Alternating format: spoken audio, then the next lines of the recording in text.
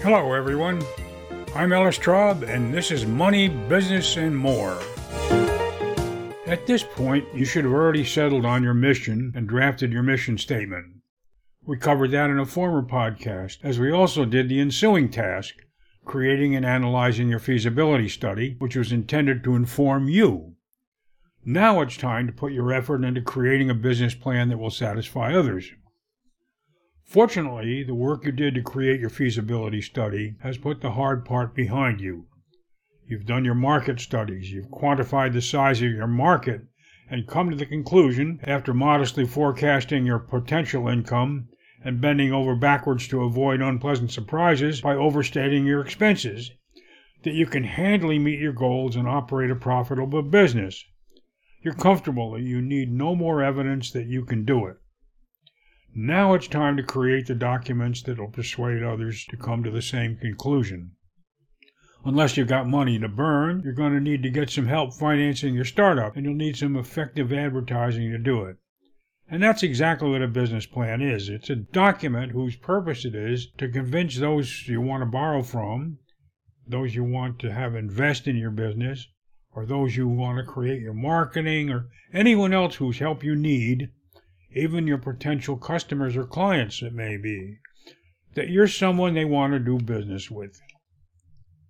Many who want to do this start out by looking for templates online or in the business textbooks. Those templates are usually one-size-fits-all and contain every category imaginable. Looking at those templates can be intimidating because some of the categories that they have are not even necessary for your business. So I would suggest that you trash them and instead use your common sense. In a previous podcast, I spoke about a salesman who was interrupted by his prospect in the middle of his pitch with a question. This silly salesman had rehearsed and perfected his pitch and made sure it contained all of the information about his product and company he thought a client should know. So instead of stopping and focusing on just what the prospect wanted to know, he told him, "Wait, let me finish," and went on to finish his pitch. What a gift his prospect had given him, and he didn't even know it. Well, the same principle applies here. Your business plan doesn't have to give its reader any more information than is relevant to their needs. Whether it's a banker, an investor, a vendor, or whatever, you should tailor your business plan to give those who read it exactly what they want, and don't burden them with stuff to wade through that'll distract them. Make a list of everyone you might want to read it and be persuaded by it, and then rank them in order of importance. Then, focus on what's important to them and write a business plan that meets that need. When you've satisfied yourself that you've accomplished that, read it through, considering how it works for the next important recipient. And if it needs any tweaking, additional information or descriptive information that's more important to that reader, add the extra information or describe what you're talking about in a way that will also be of interest to him. Didn't do this for every possible reader. It might even be necessary to create more than one plan, or you might want to leave off the financial information when you give it to someone like your advertising agency to provide them with the foundation for your campaign. Although doing a business plan is often a big turnoff for many, I can make it very simple for you if you've already gone through the steps I've outlined for you in my earlier podcast. Creating your mission statement, expanding it using the business model canvas, and doing all the work required for your feasibility study has prepared you to make this step child's play. Why? Because all you need to do is include who you are, what you do, how you do it, who it benefits, how it benefits them, and what principles guide you in your enterprise. Sound familiar? Of course it is. That's exactly how you started this whole thing. All you need to add is evidence that what you plan to do works financially. And you should have done all that work necessary for that when you gathered the data to justify the numbers you put in your feasibility study. So if you just put those things in an outline, you've got your own template, and you can simply flesh it out into a readable narrative. And voila, you've got yourself a business plan that will do just what you want it to do for you. So we'll spend the next few minutes talking about just how you dress it up in fine clothes to go to the dance. First, let's take a short break, and we'll be right back. Did Did you know that you have access to a personal mentor to help you with your business issues? Whether you're starting a new business or trying to improve the way an existing business runs, you'll find them at SCORE.org. This is the website for SCORE, the Service Corps of Retired Executives. It's an arm of the U.S. Small Business Administration and consists of thousands of volunteers in more than 300 cities across the United States. And the best part is that their services are offered at no cost to you.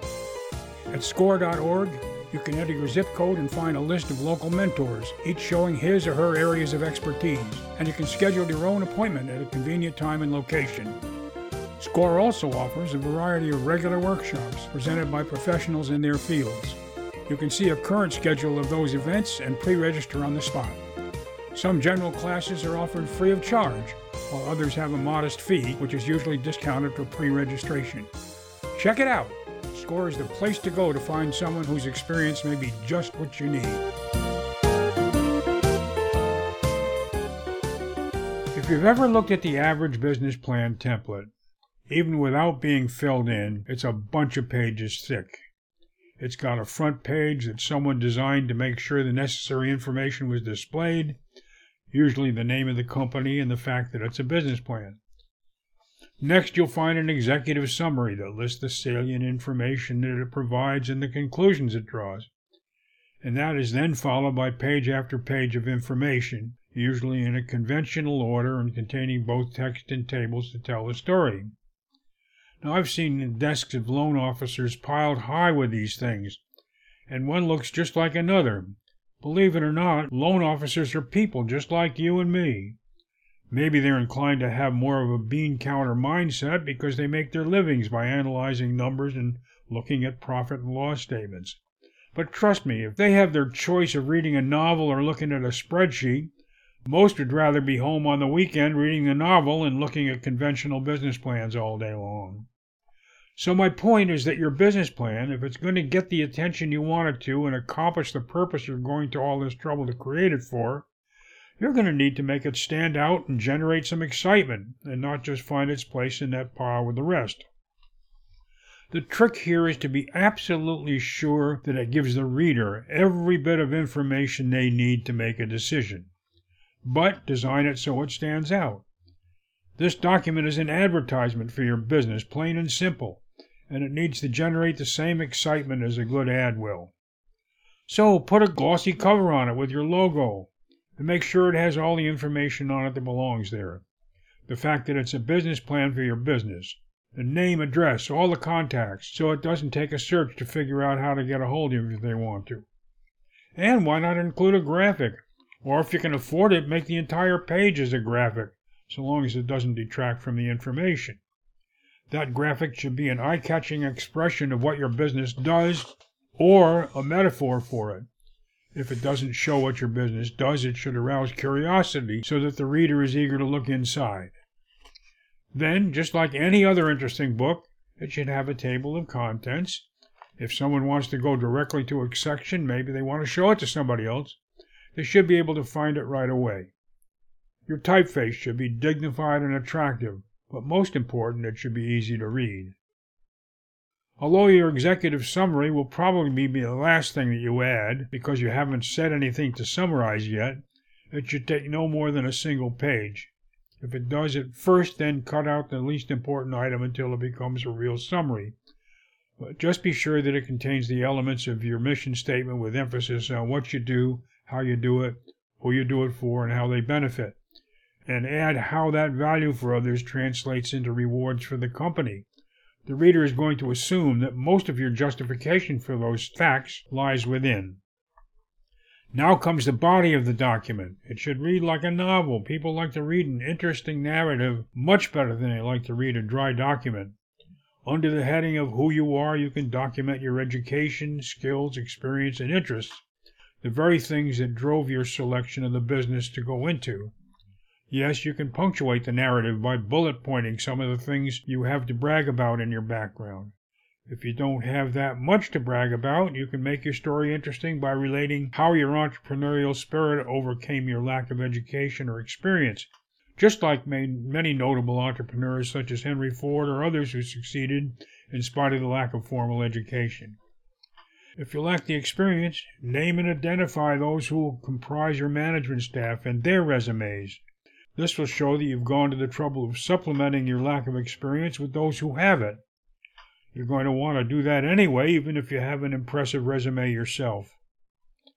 Next, you'll identify your company, including the legal structure, whether it's a partnership, LLC, corporation, or whatever, and in the same section, explain just what you do.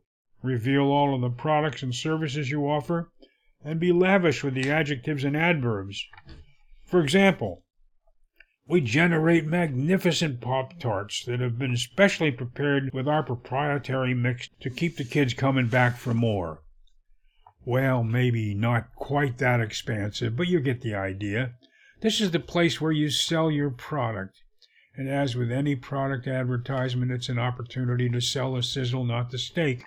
This is where you describe what it does and for whom, and you make it clear why what you offer is so good for those who buy it. What has to show through this narrative is both your uniqueness and your passion.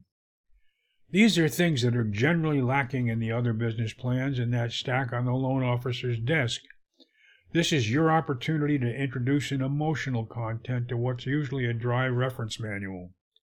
And in that section, you'll also describe the various markets for whom you provide these products or services. Take particular pains to explain enthusiastically just what you do and why it does so much for those who buy it. Emphasize their value to the target market, and be sure to explain the pricing for your products or services.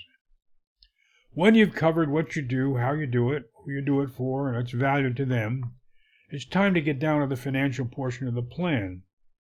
This should be a new page, a new section, and it should easily be referred to by the reader because for your lenders or investors, this is where the rubber meets the road. Now you're going to provide a narrative disclosure of your financial conclusions. What is it that will financially reward you for your effort and investment? In its basic form, it's the product or the prices you charge for your goods and services and the number of units of each you sell. So you'll need to show where you got your data, but don't include the tables and tabulations of data in your narrative. Instead, use statements like, as you can see in Schedule A, or Appendix C, we found that a study of our closest competitors in this business charged X number of dollars for product A. Or you can use footnotes. Whatever you do, leave all of the charts and data for those schedules or appendices. You just don't want to interrupt the reader's flow to introduce it.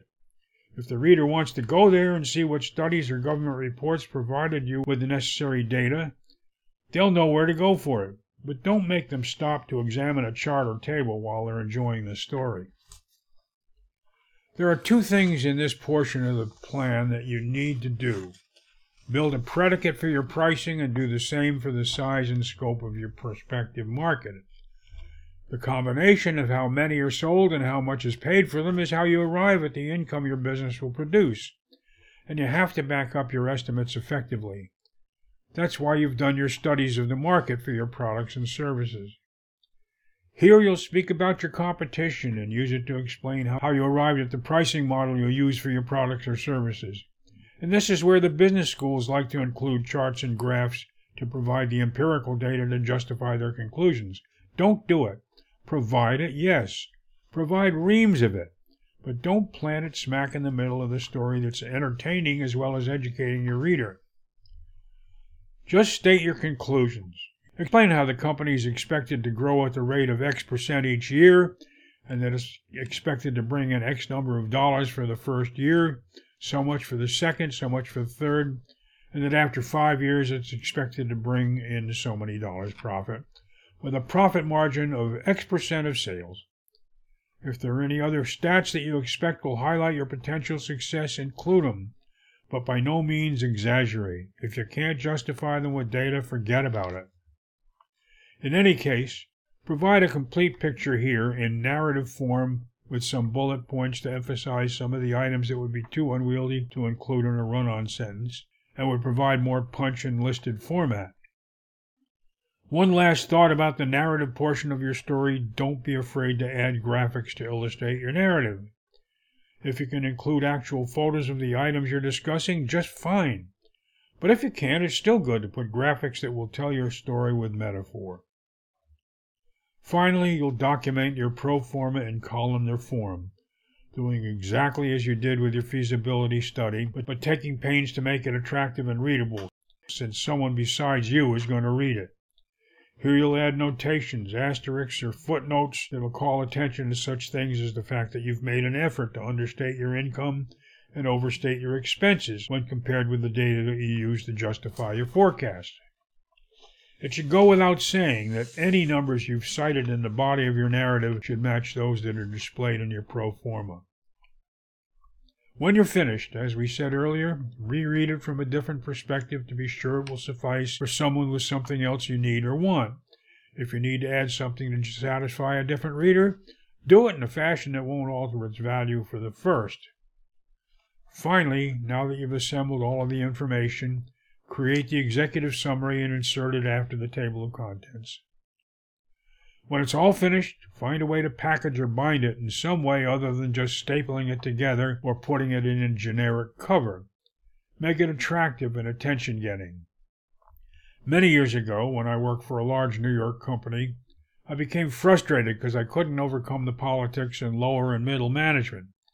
I'd created a proposal that I wanted to skip past those levels and have it considered by the CEO in downtown New York. So I paid to have it typed on colored company stationery, bound it in a gold photo album cover, hand illustrated. I even included an envelope with $1 or $2 to pay for the stationery and commented on it, and finally had it gift wrapped and took the train downtown to hand it to his secretary so she could put it on his desk while he was at lunch. Of course, you couldn't do it now. They'd have a bomb squad on your back. But then the creativity got their attention, and it accomplished just what I had hoped to accomplish. I got an audience and established an excellent relationship with top management that I enjoyed until I retired. So don't be afraid to stand out. If you've done your homework well, you can and should exude confidence in what you've planned, and you'll find the funds you're seeking will be provided to you with a smile.